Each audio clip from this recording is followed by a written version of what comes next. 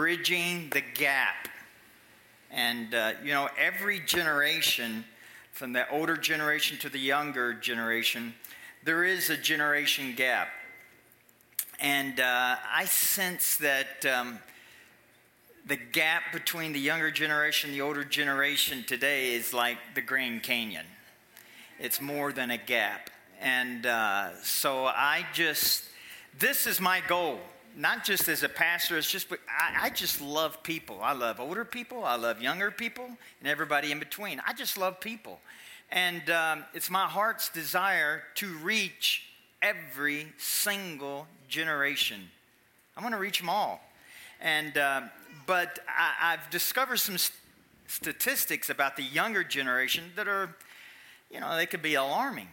And so I'm going to share that. And do you want to reach every generation? Yeah. All right. I just want to make sure. But, and I know that, they say, the World War II generation was the greatest generation that ever was. And that's because, they were just laid down their life. They were so giving and everything. And the next generation, which I don't know where I fall in, but the younger generation, I think, is where I fall in. Anyway, but I know that every generation is so different, and reaching the younger generation is just really something that I think that we have to give attention to, because in 2007, they said that 16% of the people who believed in Jesus but had no desire or affiliation with any church, 16%. That's 2007. 2018, that figure went up to 25%. 16 to 25% may not sound like a lot, but that's millions of people. And in that statistic, they said everybody that was 35 and younger, who believed in Jesus, 36% did not go to church or have any affiliation with any church. They said that there's a new term for people like that. It's called the nones. Not nuns, but N-O-N-E-S. N-O-N-E-S. Nuns. Because they are not affiliated with any church organization whatsoever. 25% of people fit into that category who believe in Jesus. And I know there's some people who think, well, what's the big deal? Do you have to go to church, to be, to get to heaven? I know some people think that. I don't believe that. Do you have to go to church to make sure that God, that God loves you and that you're pleasing to God? I don't believe that. So some of you want to just get up and we'll all just leave and go home. No, I'm kidding. But anyway, so what is the great thing that, that we should come and meet together? First of all, Paul in his letters said that you should do this even more so in the latter days before Jesus comes back, because of the day in which you live. Well, and I totally believe that. But why do we want people to come to church? Why do we want people to come to church?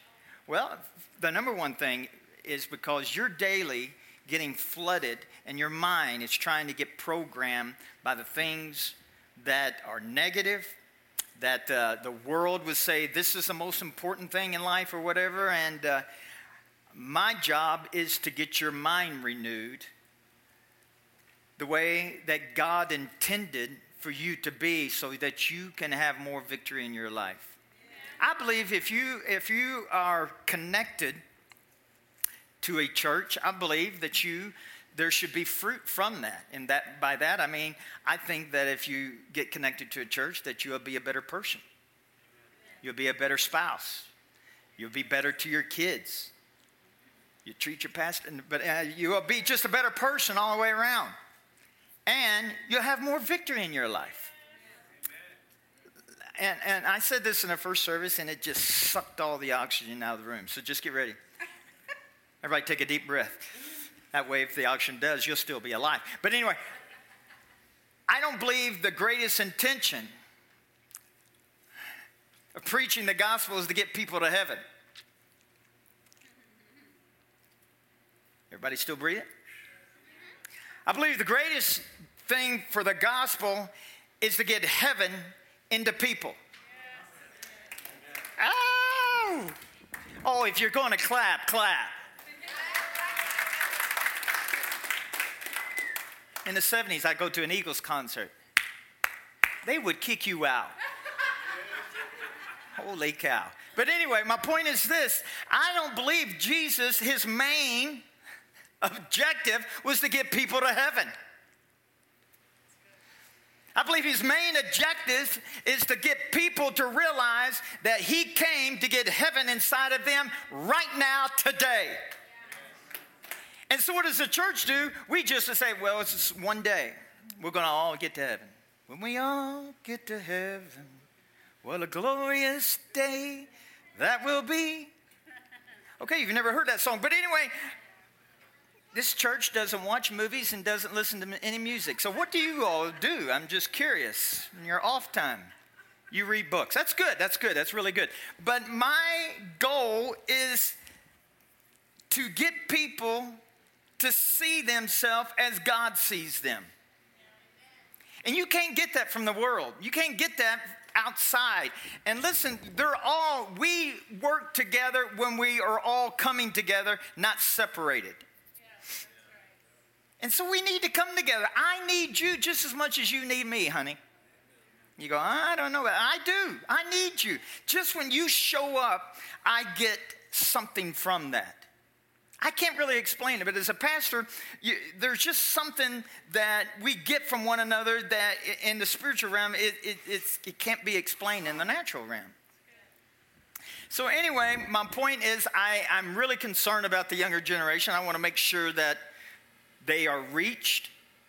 And because let's just face it, if we don't reach the younger generation, when the older generation dies off, there won't be no church.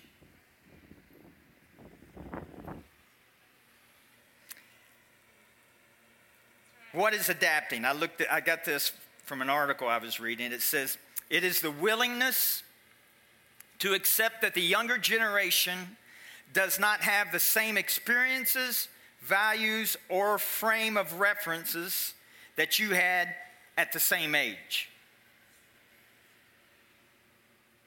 You know, if you're 40, 50, 60, 70, 80, 90, 100, you know,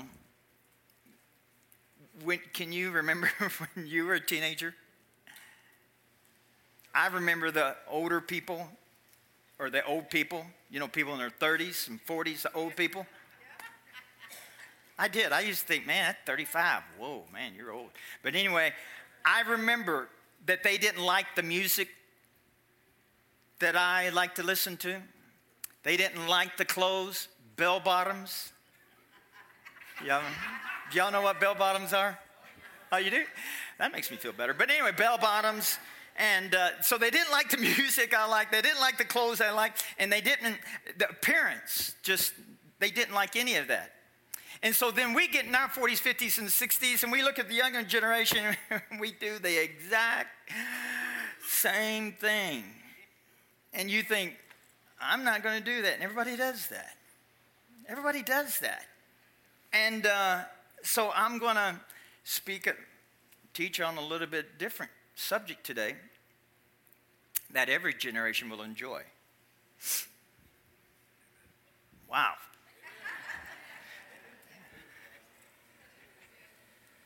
We should want to have influence in lives of people around us.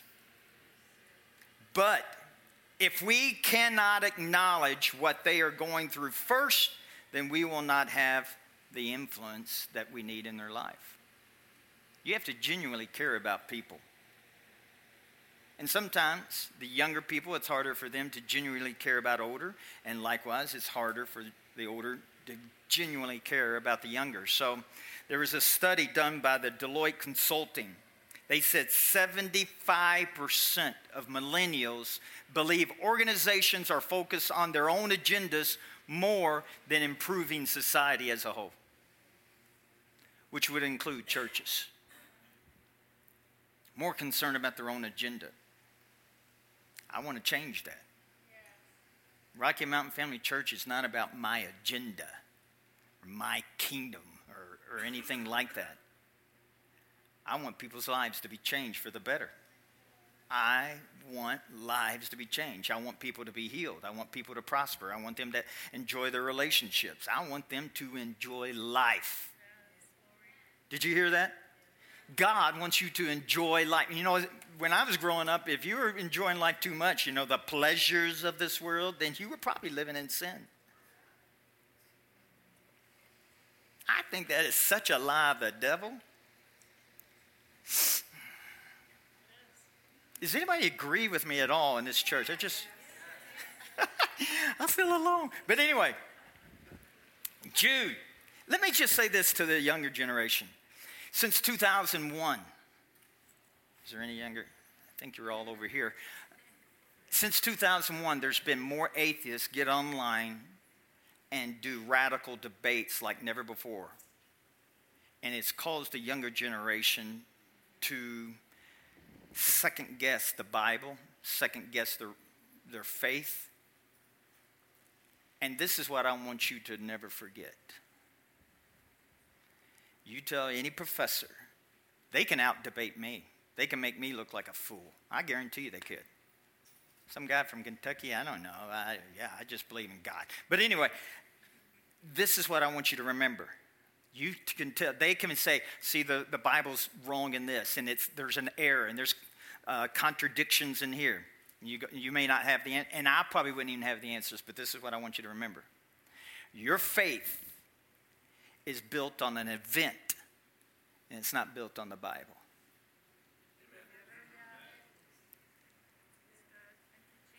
I didn't tell you the scripture. I want to throw you a curveball. 1 Corinthians 15:14. This is what Paul said. 1 Corinthians 15:14. I hope that's where it's at. It's either first or second. Remember that, because a professor can make me look like a fool. This is what Paul said. He said, and if Christ is not risen, then our preaching is empty and your faith is also empty. So our faith, our doctrine, and everything that we believe is built upon an event. And what was that event? The death, burial, and resurrection of the Lord Jesus Christ. Woo! So you can't get around that. You can't disprove that.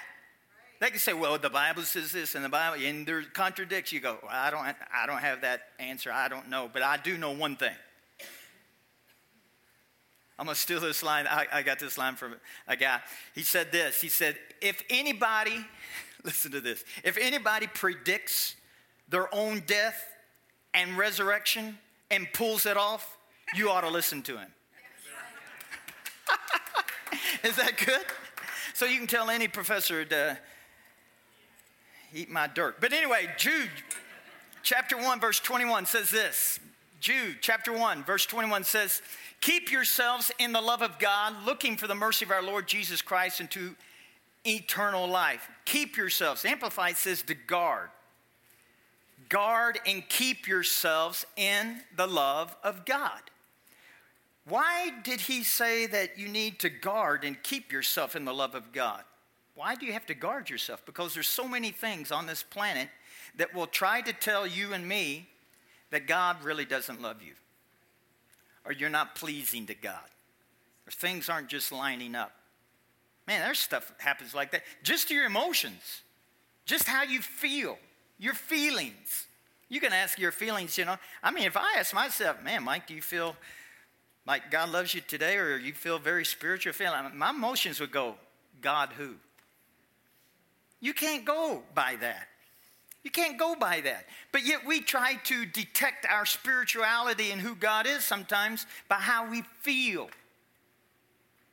You'll be deceived. Because the Bible says this. It says that God will never leave you nor forsake you. And there is nothing, Paul said it this way, nothing can separate the love of God from you. Nothing. You know what nothing means in the Greek, in the Hebrew, in Swahili, and any other language you want to pull up? It means nothing. Nothing can separate you from the love of God, which would include your behavior.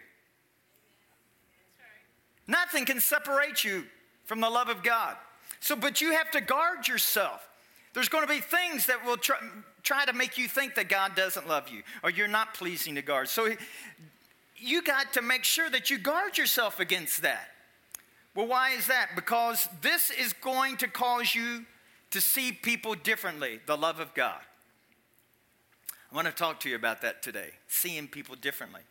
Because the older people see the younger people in a different manner, and the younger people see the older people in a different manner.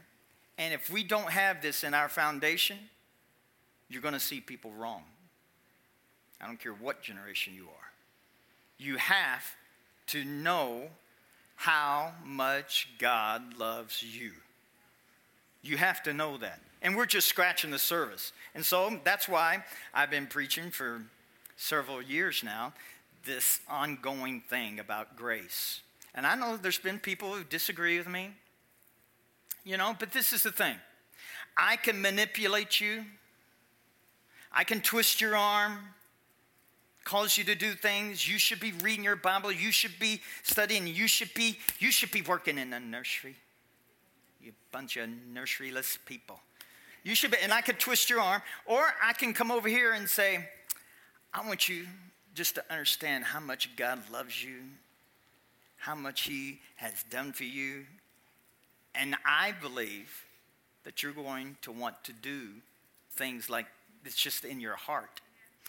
If you're married, if you remember you're dating, or if you're younger, you remember dates, and if you've never dated, use another illustration. But anyway, I remember dating Melody when I was in Bible school. And my roommate never did have to tell me, Mike, you're not calling Melody very much. Or Mike, you're not going out on Friday nights, or you're not going out on dates. That was never a conversation in my dorm room. I mean, nobody had to tell me to spend time with Melody. I remember one day that we got out of school. I don't know what it was, but we got out of school. We got out of school at 12 noon. Then I usually had to go straight to work at FedEx.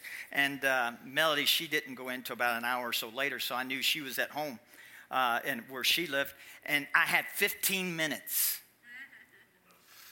And just the FedEx in me thought, she lived 5 minutes in that direction. My work was this direction. So I had 15 minutes. So I jumped in my car, got my FedEx uniform on, jumped in my car, rushed to her house, and spent literally 2, 3, 4, 5 minutes, maybe 10, because I work for FedEx. I can make it up. But anyway, and I made it on time, but I'm just thinking, I look back at her and I just thought, wow. I look back at that and I thought, that was crazy. I drove like a maniac too. I mean, excuse me, sorry. Maybe the Lord heal you. But anyway, you just did crazy things when I didn't run over anybody. It's on tape. I got to watch what I say. But anyway, you just did stuff. I mean, as far as serving, I would do things for Melody. I still do things for Melody. But anyway, when you know and have a revelation of love, serving is no issue. Giving is no issue. See, I believe something higher than tithing. Here we go. Talking about money. I don't tithe.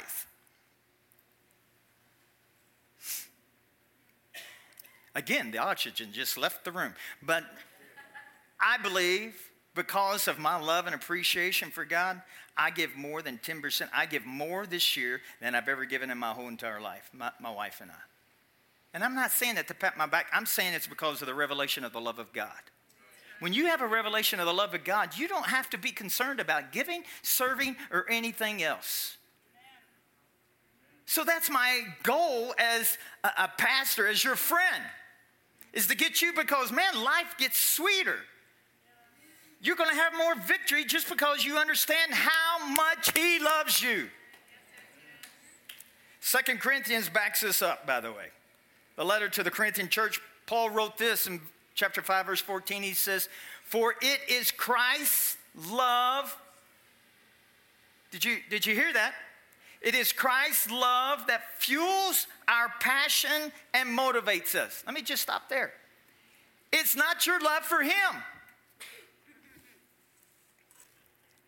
It's his love for you that's going to motivate you. It's going to give you passion. It's going to give you drive. It's going to cause dreams to come alive. It's just going to cause life to explode inside of you because he is life. There is no life outside of Jesus. And when you understand the life that is inside of you and become one with you, when you know that Christ's love fuels you, it will change your life. Calls you to enjoy life. He says, for it is Christ's love that fuels your passion and motivates us because we are absolutely convinced that he has given his life for all of us. This means that all died with him. Verse 15. So that those who live should no longer live absorbed lives, but lives that are poured out for him. You're only going to serve and pour your life out for him if you understand how much he loves you. If you do it and you don't understand how much he loves you, then you're doing it from a religious standpoint of view, and it means absolutely nothing. I'm just saying. The one who died for us and now lives again. Verse 16. So then, from now on, everybody say from now on. Because you understand how much God loves you. He says, so from now on, we have a new perspective that refuses to evaluate people merely by their outward appearances. Did you hear that? So the older people need to quit evaluating people how they look. We're going to have to get oxygen mask in here, I can tell. Next Sunday, they'll be hanging on the wall.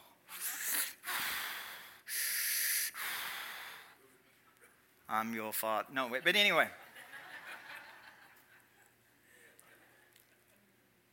It's easy to judge people. Church people are some of the worst. They do, they judge. I remember getting judged. I remember judging. Forget that, I remember judging. In the back of my mind, I go, Appearances, behavior,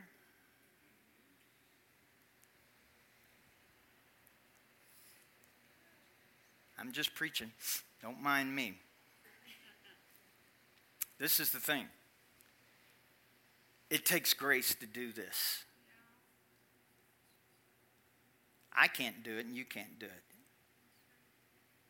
It's just in nature to be judgmental and to look at people. They're different from me. I look at everybody and I go, the whole world's different from me. That's not funny. But anyway, it's just easy to judge people. But Paul sits there and he says, I'm going to write to the Corinthian church and I'm going to write to the church in Pueblo. And he says, because you are now getting an understanding and a revelation of how much God loves you, from this point on, I want you to quit judging people. You know, I remember, the older people, when this younger generation, they're just getting tattooed up everywhere. Here a tat, there a tat, everywhere a tat. So you hear some preaching, that, man, that's just, the Bible says, tattoos are of the devil. First of all, it doesn't say that. But the scripture that they point out is in Leviticus chapter 19. I didn't mean, it's not, you don't have to go there, but in Leviticus chapter 19, the whole chapter, it talks about the law, things you shouldn't do. In verse, I don't know where it's at, but it's in chapter 19. But anyway, it says thou, not to get a tattoo, but if you study that in the cultural, where he was writing about, it was tattoos. They would do that to their God to promote that that's the God who they served and followed. They would get a tattoo. So that's why it said don't get a tattoo. But it's amazing that we can pull that out and say don't do that. While in that same chapter, it says that you should not wear any linen that is mixed.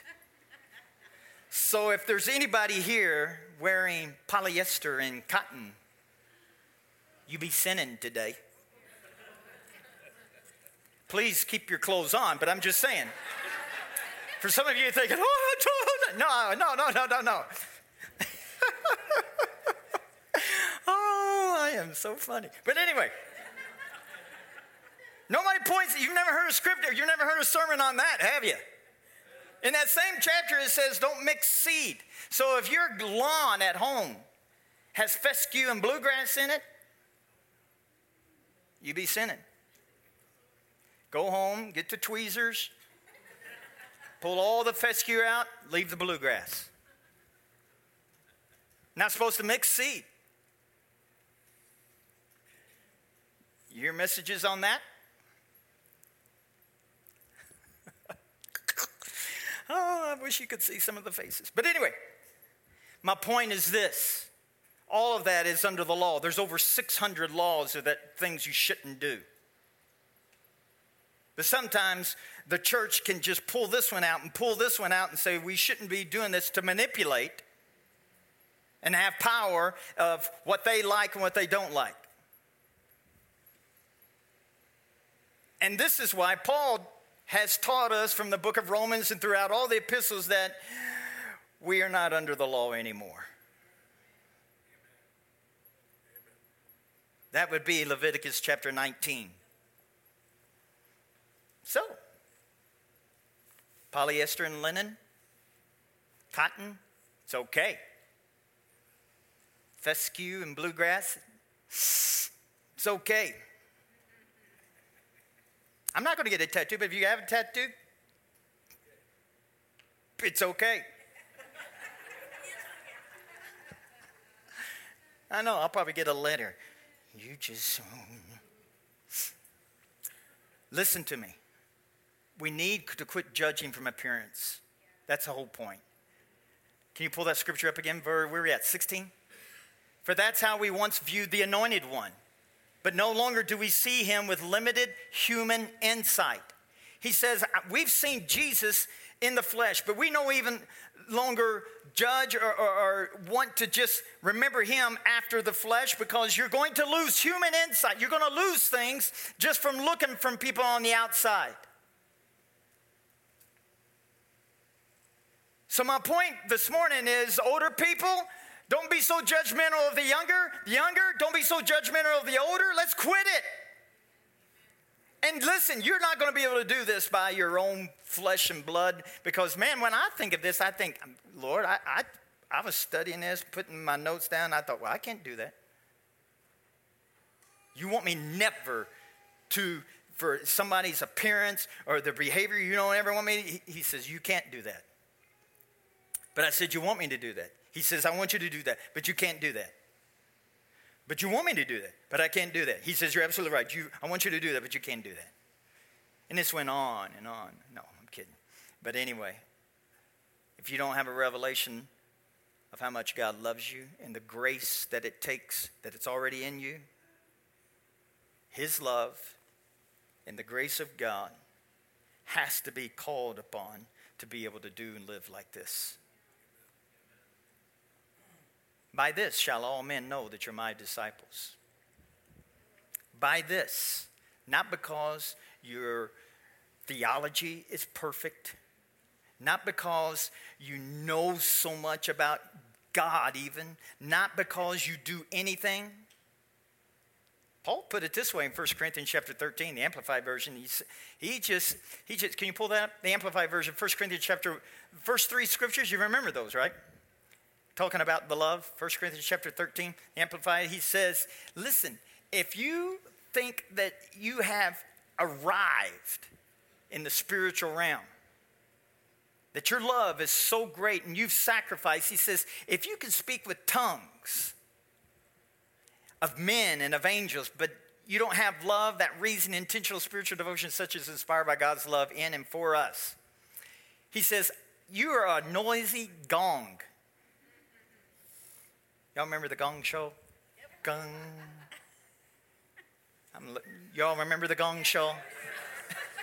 Sorry. Anyway, You're a noisy gong or a clanging cymbal, which means it's just bad. And if you have prophetic powers, you know that word prophetic is used throughout the church world everywhere. Oh, I have a prophetic dream. I had prophetic underwear. Everything's prophetic. And if I have prophetic power, the gift of interpreting the divine will and purpose, that's pretty important, wouldn't you think? And understand all the secret truths and the mysteries and possess all knowledge. And if I have sufficient faith, I've got sufficient faith so that I can remove mountains, but have not love, God's love in me, I am nothing, a useless nobody.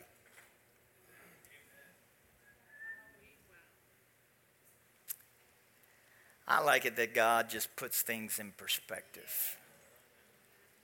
The church can get things out of perspective. You and me, we can get things out of perspective, can't we? You know? I mess up here, I mess up there, I say this wrong, you say this wrong. Oh, we do this, we do that. And God says, just wait just a minute. Or we puff ourselves up and say, man, I got this, and my job, I've done this, and I've acquired this and everything. And God says, you know what the main thing is? The main thing is the main thing. And it's always been the main thing. Love. And I'm going to bring it down even another notch. Not so much your love for him, but his love for you. We miss that. If you miss that, you will miss everything else. You may be prophesying, speaking in tongues. You may be doing all kinds of stuff. But Paul says, if you don't get a hold of the love part, you're going to be on the gong show.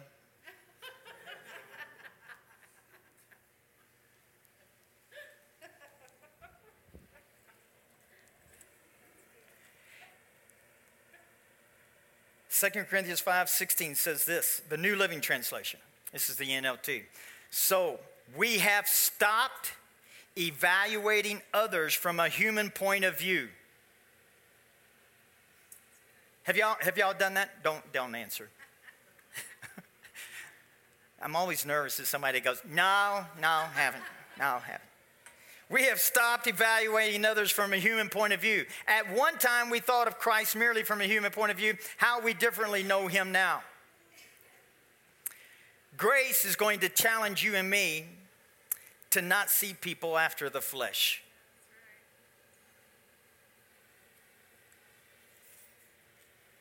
So the reason I'm preaching this message is because this is available for us. And not only is it available, if we're going to reach generation, whether it's the older generation or the newer generation, we better get this down. Yes, that's right. Are you hearing me? We better get a hold of that God loves everybody, not just the ones who got their act together. Not just the ones who are, at least they're not dysfunctional. God so loved the world. Not just the ones who are not really bad off. He loved every single person that would ever be born on this planet. It takes grace to see people the way that God sees them. So the challenge is this. So when you see somebody that's maybe in your observation, maybe a little weird in their appearance, a little weird in their behavior, a little weird in just with a capital W, they're just so weird. You may say this, God, how do you see that person? I guarantee you it'll be different the way that you see them. Listen to me. You can either call people out on their behavior, or you can call them up on their identity. Everybody hear that? I'm going to say it again. You can either call people out on their behavior, which we probably have all done. Can you believe they did that? I just can't believe they did that. Somebody's probably said that about you, by the way. Can you believe they did that? You can either call people out on their behavior or you can call them up on their identity. I remember 2 or 3 years ago, my two boys, they did something. I was just like, kaboom, my jaw hit the floor. I go, what? You got to be kidding me. And so I went to them. I just said, I know you did this, but that's not who you are. And they looked at me. I said, that's not who you are. You're a child of the King. Jesus lives in you. You are king and a priest, and you're holy and you're righteous. So you just don't know who you are, but that's not you that just did that. You are far better than that. Wow. You can either call people up on their identity and say, this is who you are, or you can call people out on their behavior. And calling people out on their behavior will never change them. I know because I have tried. You probably haven't, but I have. If you would just stop it, if you would just take that statement out of your vocabulary. The story of, real quick, there's so many stories in the Old Testament, even in the New Testament, that point to people missing it. Because they tried to judge on behavior or judge on appearance. Samuel, God told Samuel, he says, I want you to go and I want you to choose a new king. He says, I want you to go to the house of Jesse. He's got 8 sons. And so I want you to go there and I want you to pick the son whom I choose. God told Samuel, the one whom I choose. So in 1 Samuel, if you want to pull it up real quick, we got to go quickly. So now the Lord said to Samuel, let's just go to verse 6. There you go. So Jesse has his firstborn pull up to him, and he said, it was so that when he came, he looked Eliab and said, surely the Lord's anointed is before him. This is Samuel the prophet, the God who speaks for God. He's looking at this tall, dark, handsome dude. Strong, tall, big. This has got to be the next king. And God said, no, I refused him. Next son comes along, verse 8. He sits there and he goes, surely this is the son. He said, no, that's not him either. And in verse 9, he gets to the son after son after son until finally all 7 sons come before him. And Samuel says, none of these are him. Do you got any more boys? Jesse said, well, we got the youngest. He's out taking care of the sheep. He said, I will not sit down until you bring that one before me. This is my point. His own daddy did not think he was royalty type material. His own dad said, I got the youngest kid. I mean, he's a kind of a runt. He's ruddy complexion. You know what ruddy means? I could pull my sleeve up and would be ruddy. I didn't know what color my skin was. Somebody says, are you white? And I go, not really. Now I know. It's ruddy. I've asked God when I get to heaven, I want dark brown. Anyway. I mean, he wasn't even royalty material to anybody. And God said, that's the one. He was a man of God, and he missed it. I wonder if you and I miss it. Let me say it another way. We miss it by just looking on the outside. We miss it when we base it upon appearance, upon what they like and don't like. And we miss it even when it's upon the behavior. I'm glad God didn't judge me based upon all 3 of them. Appearance, really strongly about the appearance, but what I like and don't like.